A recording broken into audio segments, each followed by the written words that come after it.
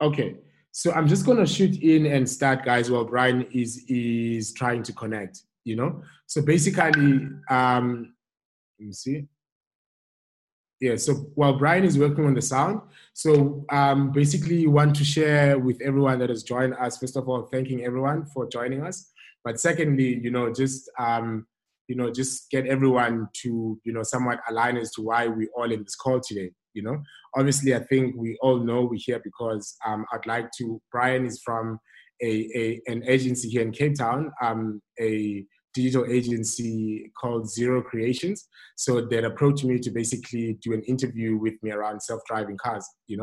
So it's a topic that I'm quite, excited about just overall. And it's something I'm also very passionate about from, my work point of view. So I run a company called Sensorit. So Sensorit is it is an IoT company.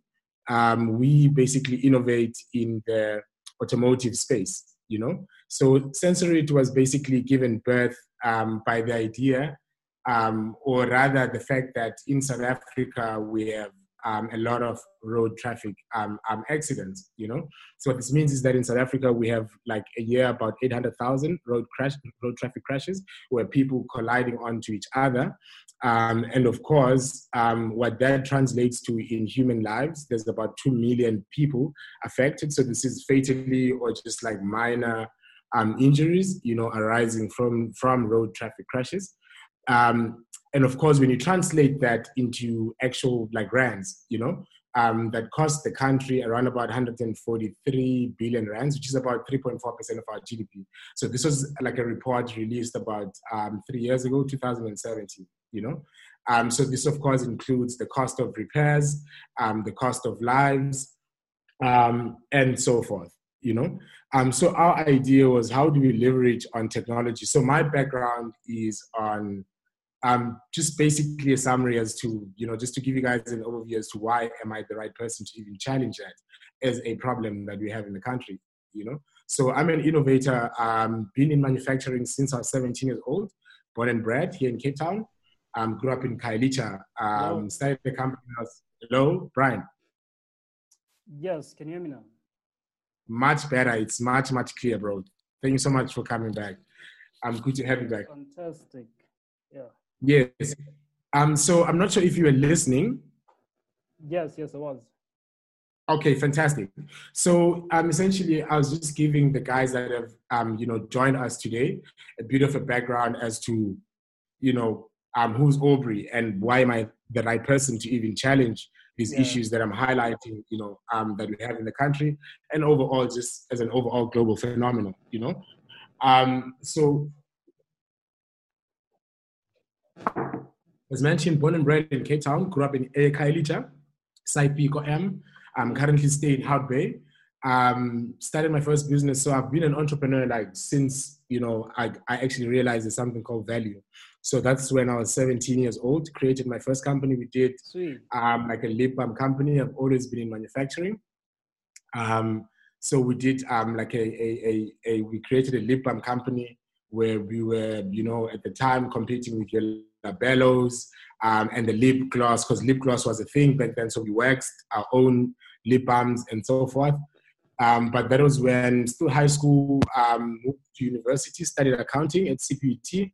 CPUT, I did management accounting, started a company called, with a group of friends, started with an NGO called Fantastic Five. It was 5 of us. Of course, hence the name. We thought it was super amazing. Then created an NGO where we cooked for other students and so forth. And second year, I created a company also in manufacturing, which was basically manufacturing clothing, So I'm not sure if you guys, I'm sure everyone that's in the call, I'm not sure everyone that's in the call remembers the time where, there was like Durban Rocks t-shirts. In Cape Town, we have like 7 something. So there were all these different creatives, that were screen printing t-shirts, basically taking pride in their townships, So what we then created, because we saw a gap that all these guys, they had the same fit of t-shirts. It was like a normal print, like a normal fit. What was different was the print. So we started doing CMT, which is cutting, making, and trimming out of Cape Town to essentially supply these guys that were doing screen printing, you know. I'm just gonna put my computer on Do Not Disturb so that these notifications don't come as quickly as they do, because they run like that the entire day, like, yeah, you know. So from there, created this company with a bunch of friends. We were basically giving, the creatives a voice to also have, their thinking and design reflected in the make of the t-shirt. So we created, this company was called Casual Trading CC. We had a brand called Hoodlum under it. So quickly after that, the company got busted, just like any startup, one of the members was dishonest. This was second year. Third year, I created a consulting company focusing in accounting. So all the residencies that had catering, we were basically doing the bookkeeping, the finance, the strategizing, the cost accounting, and so forth. Basically using, finance as a backbone of logic and deriving strategies for the small catering companies that were servicing university residences across Cape Town. So this was particularly CPUT and UCT. So shortly after that, realized I'm just gonna use the next 5 minutes to just give everyone, Brian, a bit of a background as to why am I the right person to even be talking about this, because a lot of people that are in the call don't actually, I would assume, know me, typically I always work, so I just giving everyone like a rundown. So shortly after that, realized that, the company I had, which was at an accounting firm, couldn't particularly, grow bigger than what I wanted it to be, because no big company in reality in Cape Town would give service to a 20-year-old, 21-year-old with an accounting firm, like no Pick n Pay, for example, or ShopRite, or Cape Cookies for that matter. We're excited about giving us business. So I was, while I was thinking about how do we change that, fortunately, a software company in Cape Town approached me. They wanted me to be their junior accountant. Amazing company. They had this open door policy. So I was always intrigued by the guys that came in and came out of the office. So I wanted to be part of the guys. So I asked the CEO, how do I become one of these guys? He was like, well, you need to be a software engineer, So that somewhat, allowed me to gain a huge interest in software engineering, learned a lot of DBA, learned a lot of SQL, learned a lot of, I'm sorry guys, I'm just disturbed by something. So when hey, Aubrey. Yes, sir. So when you're learning these whole things, are you self-taught or did you go to school to actually learn about softwares? It was all self-taught, the good thing was that I was on my 4th year this time, and I was literally between deciding if I want to continue with my studies, or do I want to, explore software, because I was completely taking a tangent, toward outside. I was strictly finance guy, then exposed to the software engineering realm, and I had to, make a very conscious decision. So I dropped out of my accounting, which was 4th year, 3rd term. Then I used my student card to access the library, Then I got all these books, from the library to learn about SQL, to learn about ABAP, because it was like a SAP providing company. So I then became SAP certified as a SAP application associate. Within 18 months, I left the company. I started my own company called Palgrave Business Solutions, where we're also providing SAP services, basically selling, implementing, and supporting SAP, R3, Business One, and All-in-One, as well as doing some business intelligence. So at the time, what was popular was Crystal Reports, before ClickView was a thing, Crystal Reports, but basically pushed the company here in Cape Town, reached the point where I felt, I've reached the ceiling. That point where you've actually realized that everything that you thought you couldn't do, you're doing. We had a team of 12 guys, 12 engineers from CPUT, from UCT, as well as some of my classmates, surprisingly, that were working with me in the company. One of them were working for IMJ here in Cape Town. She was a materials management consultant. So got to, convince her to leave the job, join us as a team, created this crazy ass team of smart young guys, you know, and we're at the time, you know, I think we're killing it, you know. At that point, just give me a sec, guys. I think the guys are trying to log in, Brian. Some of the guys are trying to log in, but I've sent them the details. So just watch out for anyone that's trying to log in. Anyway, so quickly after that, I realized there's actually, you know, more to what I was doing, you know, because I just gained this fascination of systems and processes, as well as just like overall manufacturing, you know. Then, as well as just like intrigued by traveling, you know. Then I started traveling. Traveled for a couple of months. Landed in Germany. Stayed in Germany. Created a company called Dataset. Dataset started out as the same thing that I was doing in Cape Town, which was we were literally just doing business management softwares. But then business management softwares are from Germany, you know? You find yourself as a young kid sitting in boardrooms with old guys, you know? Guys that are like 56, 60, especially in Germany because SAP is from Germany. And there's other companies that we don't know that are competing with SAP in Germany. So you'd be in this boardroom, I think at the time was like just 10, 25, 26. And I didn't like it, you know? Then I just thought of like a way of, you know, using systems, using my accounting background, as well as just like understanding of business as a whole, you know, as well as manufacturing. So I created, so we pivoted with Dataset. And we then focused on something at the time I called adaptive workspace, which was combining people, machines, and systems to work in unison, you know, which was basically optimizing business processes, you know, having them semi-autonomous to a great degree, you know. So while I was pushing the company in Hamburg, met an incredible investor, you know, long story short, met some guys that were from Switzerland studying at EPFL. We, you know, gained like of each other, incredible guys. One guy is a mechatronics engineer and the other guy is an electrical engineer. So we decided to create a company. They were running their own company called Circuitive. Then I was running my own company called Dataset. We decided to fuse the two because they were focusing on combining the rest of the world to China, you know, and I was focusing on optimizing and automating the inside of the factory, you know. So Aubrey, it is so symbiotic, you know, that, sorry, Brian? No, I'm asking, so what happened to the business you started in Cape Town? So the business I started in Cape Town, I appointed a successor, which is a girl by the name of Shannon Agalas. We were in the same class together. She was actually one of the brightest students, which is the one that I've recruited to join my team, you know. So, and I had investors at the time because my first investor, you know, was my landlord, you know, an Austrian guy that owned a property. I stayed in Orbs.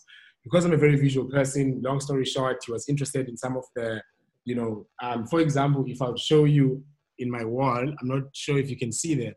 I'm always just like drawing processes, like wherever there's space on the window or wherever. So similar thing.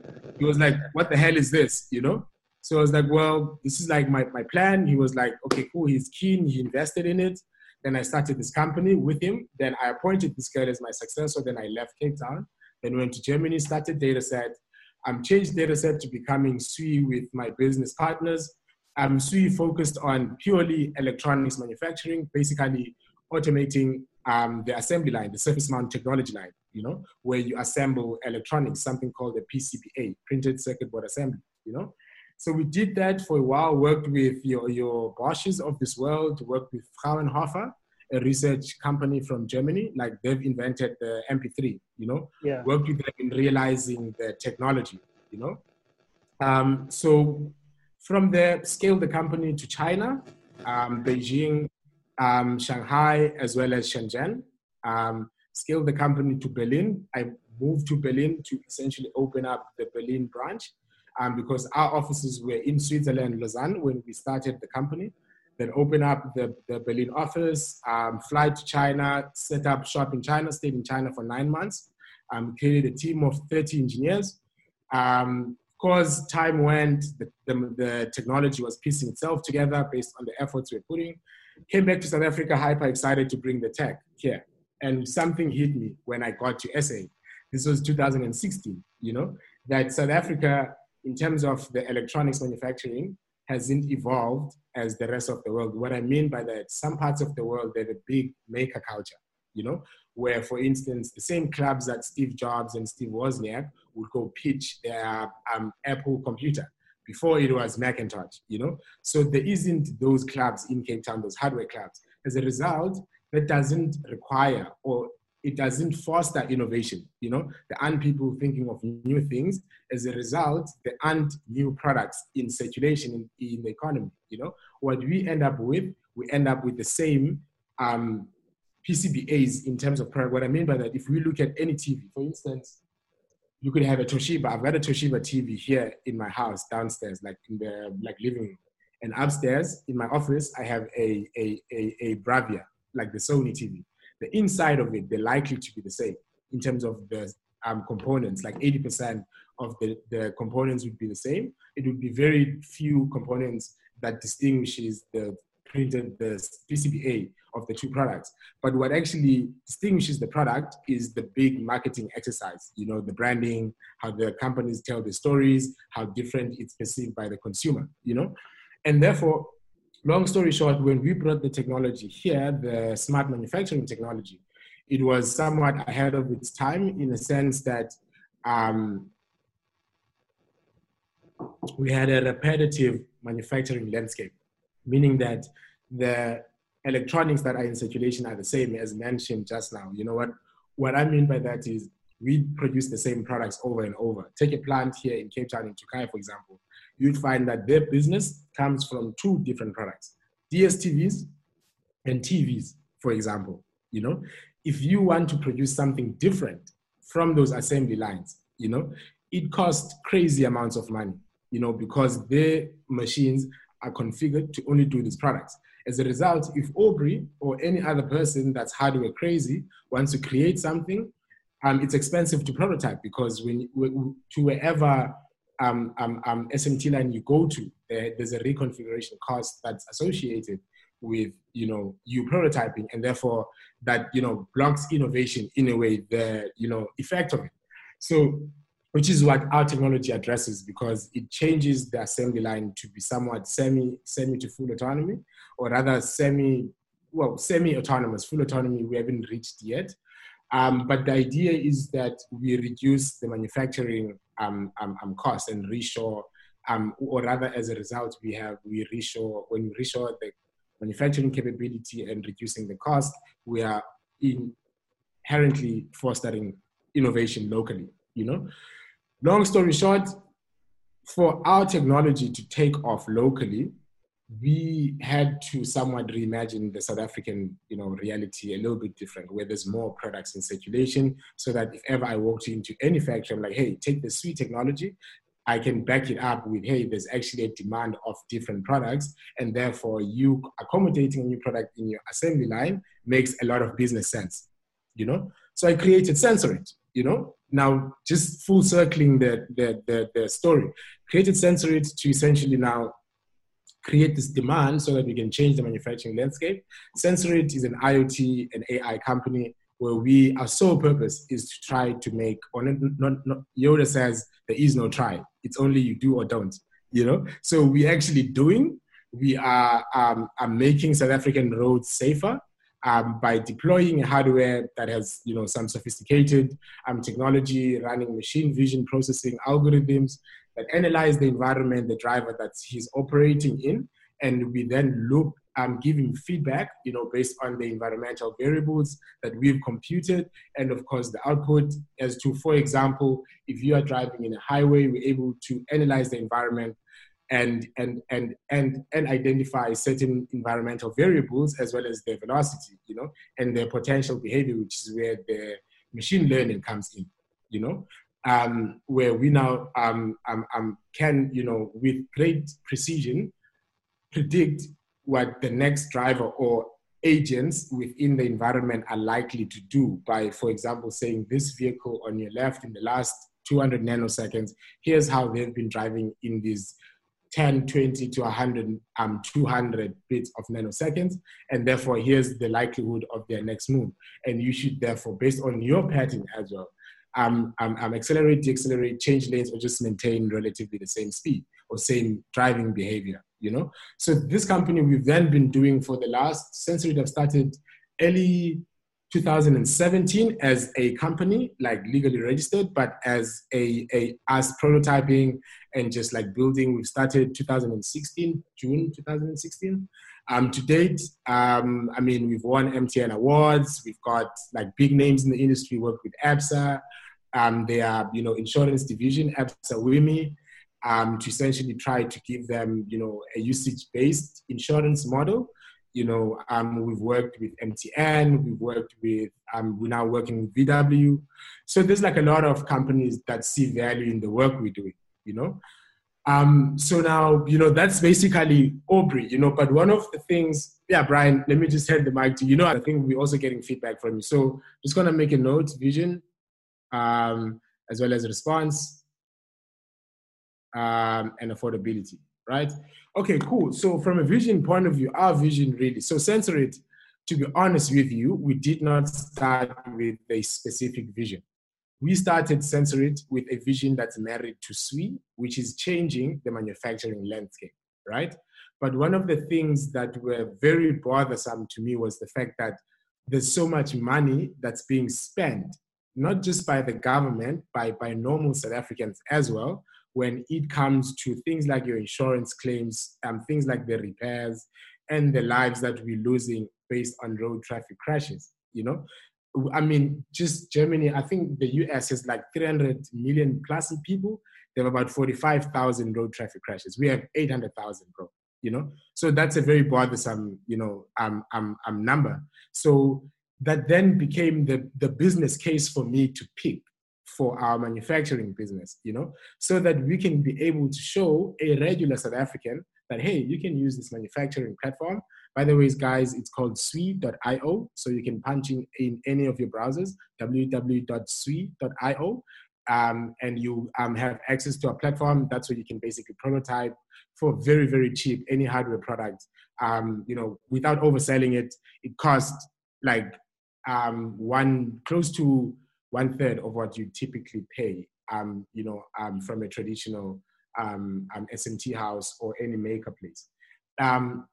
But, you know, so the idea was bringing adoption of the platform here, as well as just liberating the people in South Africa from a hardware point where we create our own hardware products and just, you know, removing intelligence from creating, you know, because so that's the vision of SWE, you know.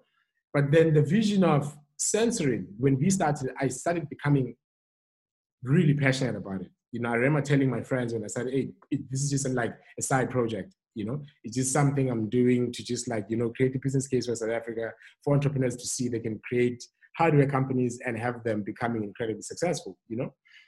But with the more I did it, the more the facts resonated, the more I actually understood that, for instance, if you look in the global market, when you look at the automotive space, the technology that comes with the vehicle is far more advanced than a regular car in South Africa. I'm talking a regular i10 or i20, that's 2018, 2019, or 2020. In South Africa, you take the same car in Germany. The other one has lane distance or lane departure warning, sorry, you know, or forward collision warnings, you know, like the modern technology. And here, the cars are so rudimentary. And that's because the automakers, their thinking is to still keep cars affordable. You know, you don't want to bloat cars with the new technologies and of course affecting the price. And of course, the cars aren't now particularly affordable to a regular South African. So of course, because I think still today, people can't think of technology within, like a tech that's in the car without the car. You know, people don't, you can't imagine a 2019 Mercedes, the technology that it comes with it, without the 2019 Mercedes, if that makes sense, you know? So that's what we did at Sensorit, you know? We imagined the technology being a separate thing, to a car, which is just a tool and instrument that makes the vehicle intelligent, and of course more assistive to the human experience of driving, So what then allows, we're then able to create a product, of course, that we can retrofit, into any basically vehicle that's produced after 1996, But the idea behind it, the vision, is to make South African roads faster. Sorry, not faster, but safer, and of course, saving South Africans a lot of money. For example, we're all listening to a like the president listening to a speech the other day, and he was saying this billions there, this billions there, this billions here, and everyone was like, where is this all money coming from? If you think about it, if there aren't cars on the road since lockdown, and we're saying there's about 143 billion rands spent on a year as a result of road traffic crashes. We have savings inherently because people aren't in the road. Now money or spend or government money can be rechanneled, into other, areas that are important to regular South Africans, So that's basically the vision behind it, So another point that you mentioned is the response. Surprisingly, Brian, the response has been phenomenal, to be honest with you. I'm talking from an investment front, I'm talking from an adoption front, where consumers adopt our technology as a standard product into their vehicles, as well as just like, the aftermarket, basically all of it has been, responding really, really, really well, to extents that we're also growing our team internally, So to date, I think we've been, well positioned because we understand not just the tech that goes behind what we're doing, but we have like, A and B, we have comparative scenarios that we can use because we know what's happening here, we know what's happening in the US, in the rest of the continent, as well as in Europe, because I've stayed in Europe for the great deal of my, young adult life, from like 22, 3 all the way to close to 30, as well as being in Asia a lot, and of course, so that global understanding, or just that understanding of everything in respect to the space, and having to work with your companies like Bosch, having to, interact with your companies like NVIDIA, which are, NVIDIA, and I know they're known for gaming, but what they actually do, one of the things they do is providing the chipset for autonomous vehicle, what you'd use like for machine vision processing. So, so the response has been, great. From a pricing point of view, so because one of the nicest things about being South African, is that you always have 2 sides to a thing, or rather 3 sides to the same thing, You have where I'm from, Khayelitsha, where everyone is literally poor. There's like 2 cars in a street of 50 people, And you have your middle class, which is where I stay in Hout Bay, a little bit bougie, it's nice. There's like a car in every home, And of course, there's like your Camps Bay as you do in Coastal, So our technology, just understanding the South African market. Guys, I'll take the questions. Thank you so much. But I just want to address Brian's points, and then I'll just take the personal questions. So from a pricing point of view, South Africa, we have about 80% of people that can't afford a regular, low entry vehicle, because of just how they badly positioned economically based on the history of the country as well as the history of the continent, So inherently, our products, we ensure to make them affordable as well as accessible, For example, our products are cheaper than what you would pay if you have a Polo Vivo and you want to go take out the standard stereo system and put in a reverse cam, for example. That will set you off anything between 10 and 20K at VW, our products that are advanced driver assistance systems. We do Wi-Fi in the vehicle. We give you, like a whole suite, of like technology at a fraction of the cost, So our products are definitely, affordable, but what we're also cognizant of is, as much as we can make our products affordable to the regular guy, because our idea is, how do you turn a Mazda 323 in terms of technology to the same as a Mercedes 2019, 2020? How do you have it technologically superior, while it's still affordable, So what? I'm sorry, guys, just wanna pour like a bit of water.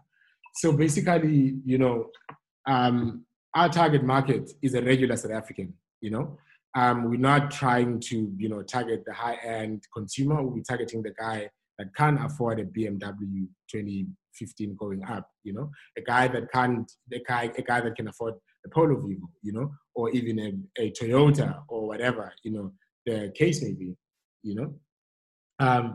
So certainly affordable, but in our DNA, we ensure that we uplift people as we are also, progressing as a company.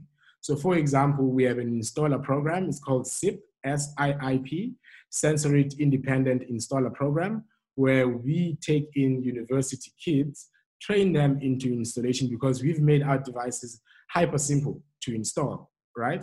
What that means is that you need no engineering, technical, or be a technician for you to be able to retrofit or install our devices. What we're then doing is incorporating kids from the township, train them, give them a kit for them to be able to be booked by us and go install at a specific location. So this could be, so we create the demand, because of the business muscle we have, and then the installation arm, we of course try to feed that back to low income earning areas and just like low skilled income earning areas, so that we can of course ensure people, they're not left behind with this whole industrial revolution, So yeah, that's basically, from on a pricing point of view. So I just want to take some of the questions that have been sent in the chat.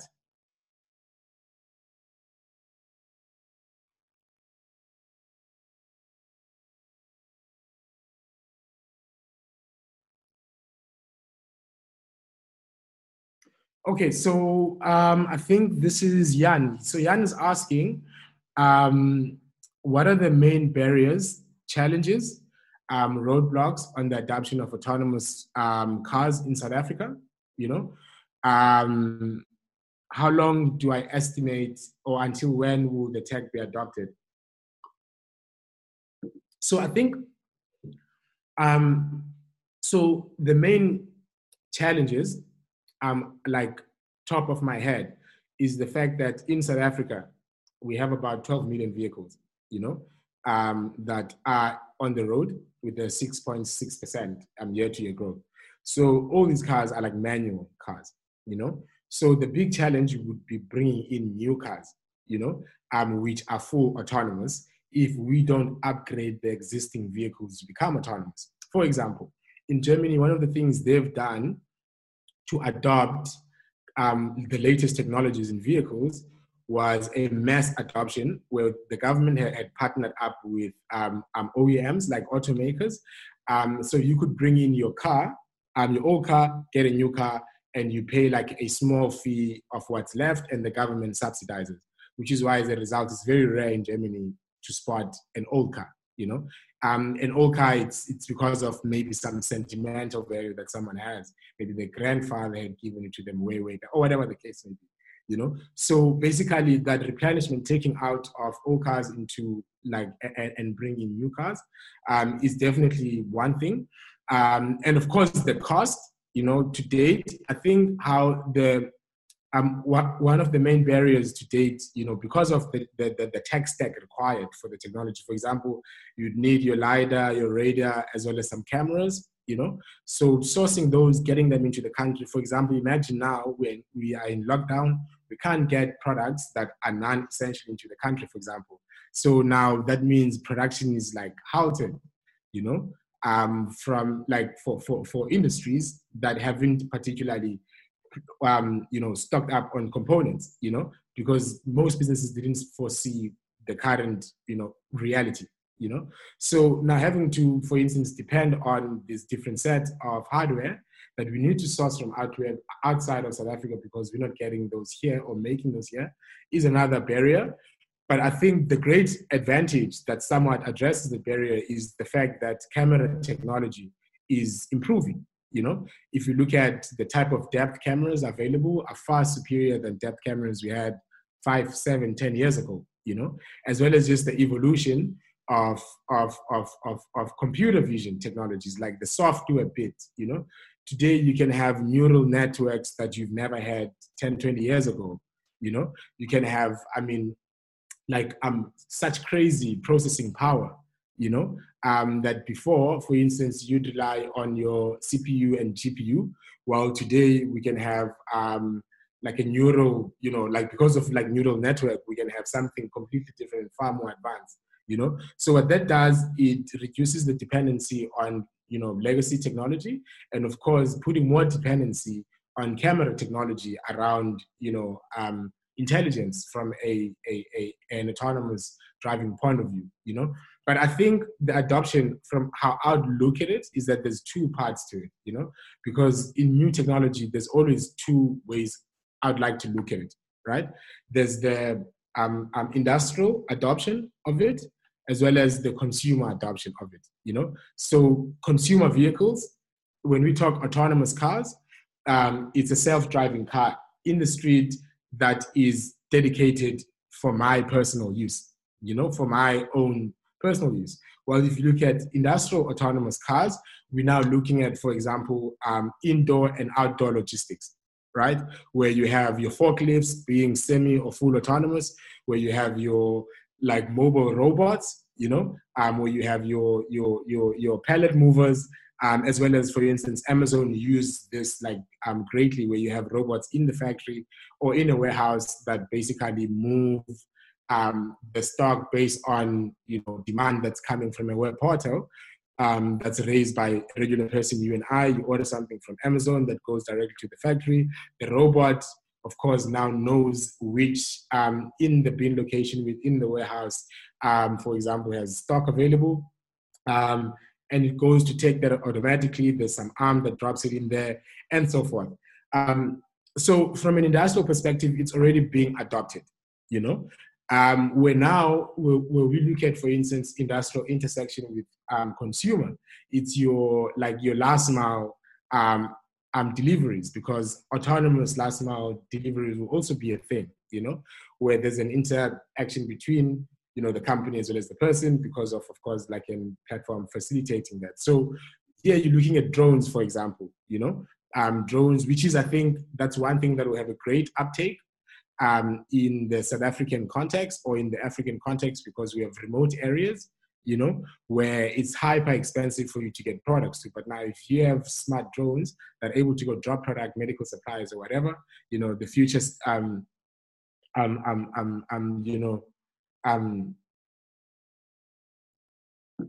know, looks far more better. Sorry, I'm just looking at the question. Sorry, guys. And you also have, of course, your sidewalk robots, you know, like your sidewalk delivery robots. This has been seen in the States, for example, you know. But of course, if I'm seeing now on the industrial side of the adoption of the tech, you know, which is there's less barriers because it's like a corporate decision. Because and of course, corporates will adopt autonomous, because first of all, business processes are becoming semi to full autonomous, as well as now labor costs associated with autonomous, like they reduce greatly, you know, because for example, if you have like your sidewalk delivery robots, it's a different, you know, costing structure where like labor is concerned. While, for instance, if you're looking at like your transportation, when you look at long distance or overnight logistics, you can have, for example, like like autonomous trucks where, either partially or full autonomous, where the driver, or rather it activates when it gets into a highway or leaves the highway. So that from a global scale has been adopted, It's a matter of the very same international companies like your DHLs, that are taking the stand on the global platform, adopting that locally, or innovators, startup companies, engineers innovating, and of course, corporate South Africa will adopt that, or corporate Africa will adopt that eventually, based on evident perceived value that the technology will provide. While I'm not sure, I think I've answered Jan's question, but I think he also asked, how long do I estimate, or until when will we adopt the tech? To be very honest with you, Jan, it's much sooner than before. Before coronavirus, we thought a lot of things are going to happen in 7 to 10 years. The truth is that, I hate to use this word, but this is what I typically tell even my friends, that the technology that was going to take a long time to adopt is force-fed right now. For example, you can't get money from the government if you don't have an app or some level of digitization. That's you being forced to use technology, for example. There's, for instance, yesterday there was one of my neighbors, they were getting their toys delivered to be rent, like an on-demand service for toys rental. That you think it's something that would be the perceived value, because what drives adoption is perceived value of anything, and that's very subjective. So now when you look at these like last mile or on-demand platforms booming, companies being invested like 30 million rand. I read the other day that the last mile, I think a delivery service company, got 30 million rands invested into it. So now adoption is imminent. It's literally being force-fed to us.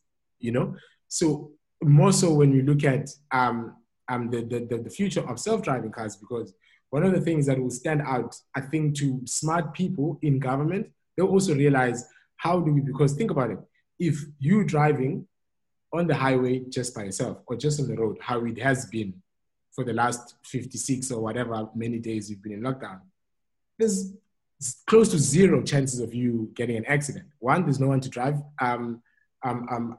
or collide with. And two, there's no one to collide with, And of course, you're a sane driver, you won't be driving against walls and so forth, So now how do you maintain that, is by automating the process of driving, and of course, making cars autonomous, But of course, if we're relying on government for this to happen, or big corporations in South Africa, that's not going to happen, We need entrepreneurs, companies like Sensorit, like my company, to basically take the lead in making sure that the technology is brought to the people, and have the custodians, of the technology, fully experiencing or getting the benefits of modern technology, Yes, so I'm just going to check also some of the questions. There's another question from Adam. As part of our future vision, do you see your company going public or listing on a stock exchange, either local or global, if it grows to a size where this could be considered?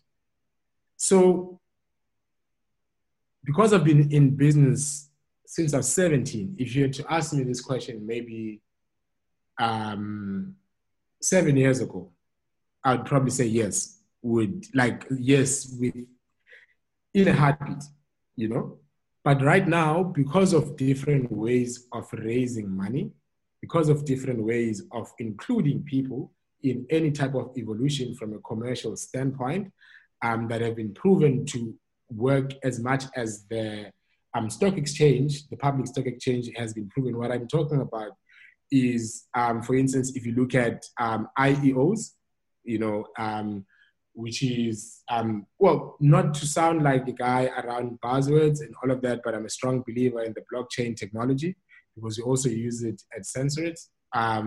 So things like your initial exchange offering, or your initial coin offering, you know, where you basically tokenize your proposition and you list that in an initial coin offering platform, which is how people raise money today that are using the blockchain, for example. And there's many other platforms where you can source, fund, and so forth. So my answer today is not immediately yes. It literally depends at the point of taking or making that decision or even considering it, what makes the most sense, you know, from a business point of view.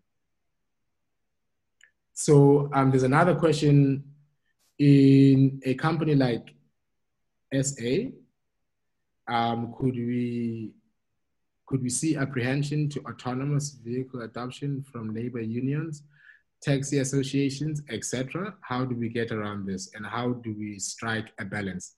I mean,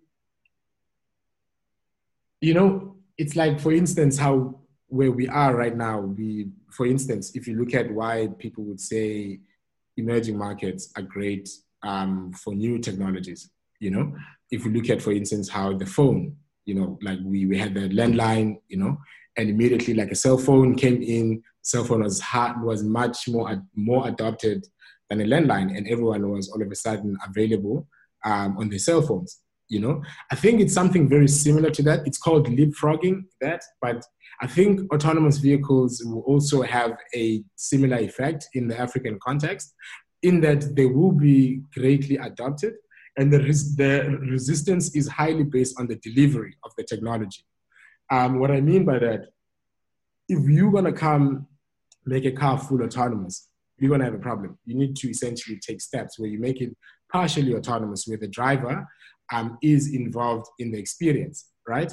And now, of course, what will that mean is that from a discipline point of view, things like your human-machine interactions will start becoming a thing. You know, how do we as humans interact with the machine or the robot, which is the car that possesses intelligence, you know? For example, what I mean by that, which is at Sensorate, we have been focusing on reactive systems, right? We tell you about what's going on, you then act based on the intelligence we've provided, you know?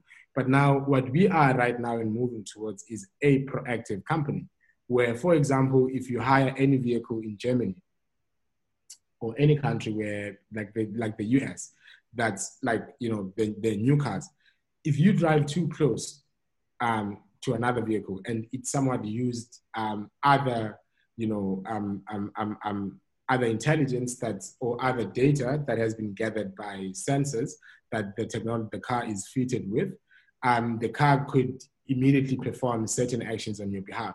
You know, this is, for example, braking on your behalf. You know, so having those, you know, that gradual evolution.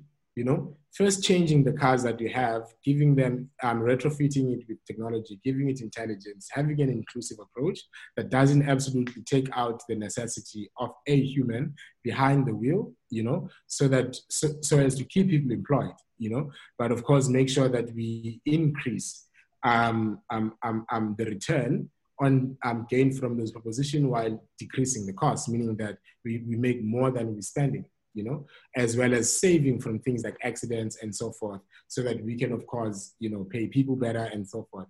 And of course, have a far more inclusive evolution, you know, from an innovation standpoint, as well as just like tech adoption, technology adoption. When we look at like labor unions, taxi associations, I think it boils down to one thing. So I'm not big on politics and so forth, but one thing I can tell you is that if you build anything and intrinsically in what you build doesn't exclude the greater majority, I think people will tend to favor it, you know? And policymakers will probably favor it too, you know? Because when we talk about autonomous driving, we're not talking about reducing people's salaries or jeopardizing their chances of getting employed or, you know, anything like that, like getting rid of them, as we often assume when we talk about the fourth industrial revolution. No, it's about reskilling, creating more opportunities, creating more value so that people are better paid, and of course, increasing the number of people being paid. As long as you're inclusive, I think there's little, you know, resistance, you know. While of course, I think we need government working hand in hand with us, you know, which is something we've been trying to do from our side for the longest time, you know. where we essentially try to make sure that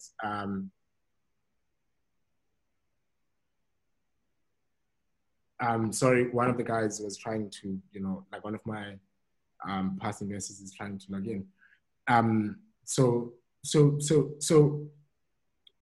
yeah, that's basically, there. And I think the question on how do we strike the balance, I think I've addressed it in terms of essentially not particularly, full-blown bringing autonomous cars without considering their economic implications on a regular South African, For example, things like what makes sense. If we have autonomous ride-sharing cars on the road, we're saving everyone that would potentially be driving money, reducing the congestion, that's on the road, having a much more fluid traffic system in the country, people are getting on time to their jobs much more on time, there's a much more healthier relationship. There's more positive effects than negative. That's my whole point. I could go on and on and on about the advantages of it, but that's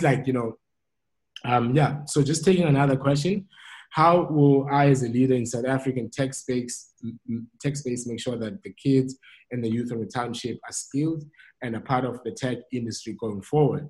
So one of the initiatives, which is a little bit outside of the initiatives that we're doing around the automotive space, there's an initiative I've started called Black Unicorns. So Black Unicorns, it's basically imagining a future where Black people, particularly kids in the township, are included in the evolution of human nature or just humanity as a whole. And knowing that technology is at the forefront of that, how do we essentially incubate Black young entrepreneurs and bring them into the tech space? So this was informed by an experience I've had in Cape Town. When I was moving back from Germany, I was part of a tech accelerator in Cape Town called ThinkRise, where I was mentoring startups with Techstars as the accelerator. So I was one of the mentors there, and I also started Sensorit in the same accelerator. But what I noticed was that while we were in Cape Town, there's 99.99% of white people in the tech ecosystem. That 1%, they are, washing our plates, bringing us coffee, when we're having these meetings, It was literally 2 or 3, you could count Black people in the space. And that kind of rubbed me off the wrong way because I was literally in Europe in the same situation, where it's predominantly white males in the space with very few women. So when I came back, the few women in the tech space in Europe became the Black people of the tech space in Africa, So that bothered me. So fortunately, through series of events, I'm a guy called Carl Carter from the US.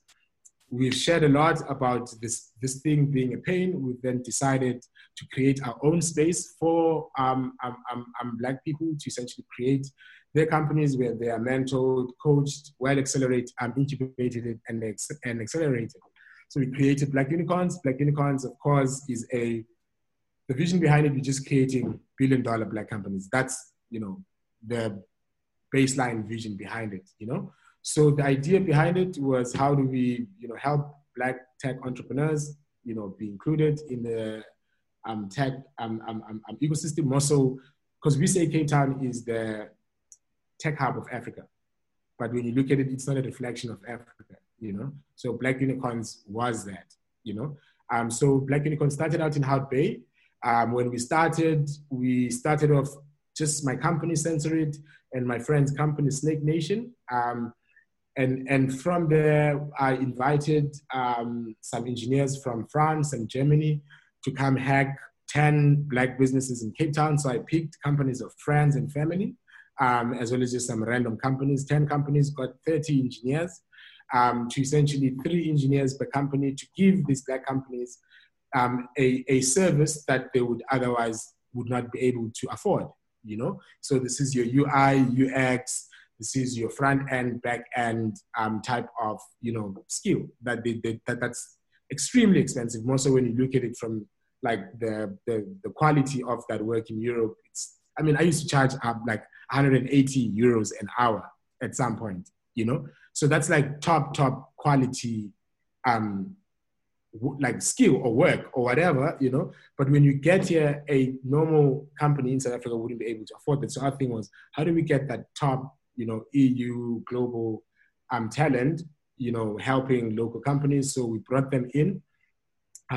So the space here in Cape Town, it's like four 1-bedroom apartments, like a compound, 4 1-bedroom apartments. Each 1-bedroom apartment is dedicated to a specific vertical. Content, it's software, it's hardware, and the other one, it's a co-working space. So each 1-bedroom has a bedroom, and each bedroom has 2 beds, you know? So it's like a startup campus, if I may, you know? So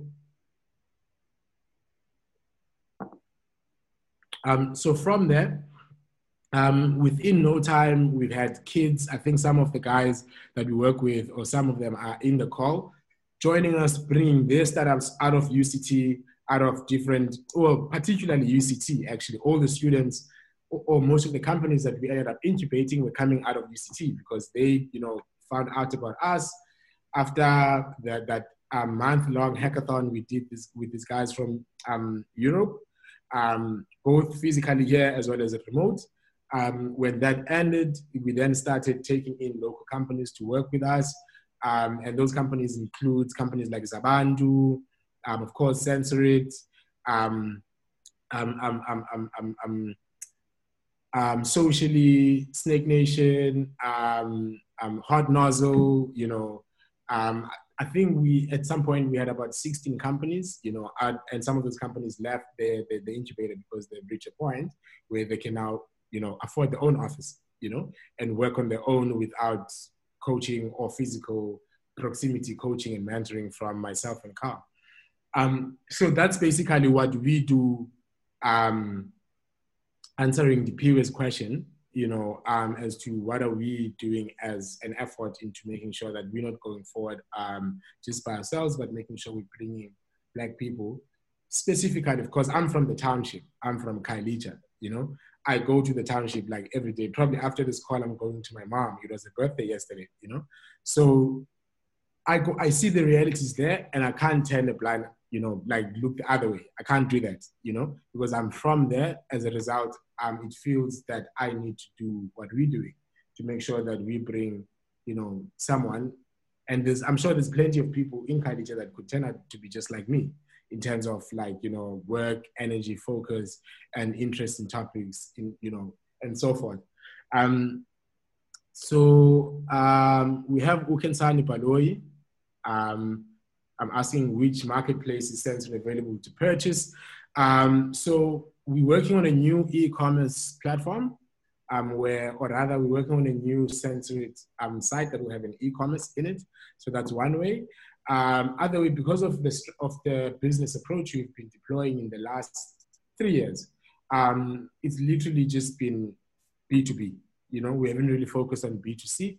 So B2B means that we pick up that phone, we call that guy, we do those drives, we knock out those car dealers, we find a way to get into those boardroom of big companies and so forth. So we haven't really, you know, tried to make our products available in a conventional e-commerce fashion, primarily because of how we've been developing business on our side, you know. Is the Black Unicorns open to all youth? Certainly.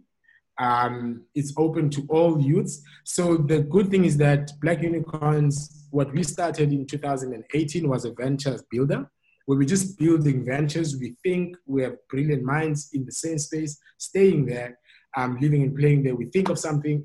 If you need anything, everyone's here. Product manager, software, tester, front end, back end, project manager, business analyst. Everyone is in the same space that's required for you to be able to spin off a company. So what we've then started noticing is that, flip, we have over 16 companies or 16 projects and products, but we haven't really thought so well as to how do we commercialize this from an effort point of view. That then gave birth to Black Unicorns 2.0. We've got an entire floor in the CBD in Cape Town in St. George's Mall that's dedicated to commercializing ideas as well as commercializing the startups that we're creating out of the Black Unicorns, right? So the minimum requirements, you just need to be badass and, badass. As much as it's like the mission behind it was birthed by creating Black companies, but we're not opposed to essentially working, because South Africa is a very diverse country. And in all honesty, we're not racist people. We're just people that like to look at situations for what they are. In South Africa, the reality is that it's how it is, as mentioned before. How do you then proactively, remedy and become an agent in the process? So of course you have to be very deliberate and intentional and focus on a particular group. But we're not close to other, ethnic groups applying.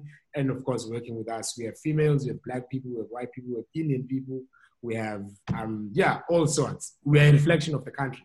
But the idea is that this is what we are addressing that's very obvious and that's very,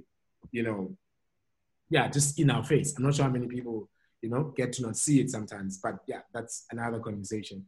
So the requirements, so the idea behind Black Unicorns is that you don't have to be an engineer. We're actually banking on the idea because we have internally the greatest minds, I think, personally, because these are the people that are the people we have right now in the entire team are one of the smartest bunch I've worked with, If we're talking about marketing, we talk about engineering, we talk about legal, we talk about sales, because the idea that now Black Unicorns 2.0 has become is that we're not just focusing on engineering, we also have a legal arm that's inside the room, hence the entire floor. We also have a finance team that's servicing all these companies.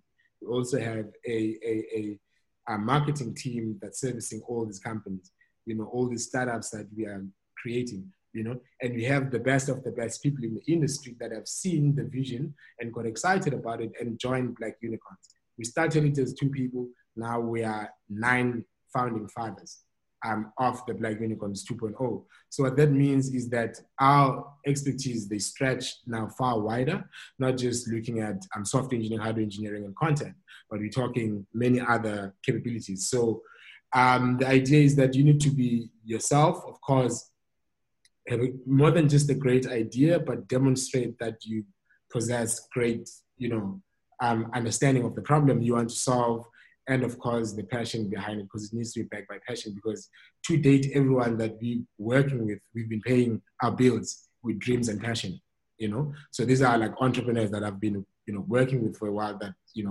saw value in the work that I'm creating, that we want to work to, all of us together, Yes. So that was the last question.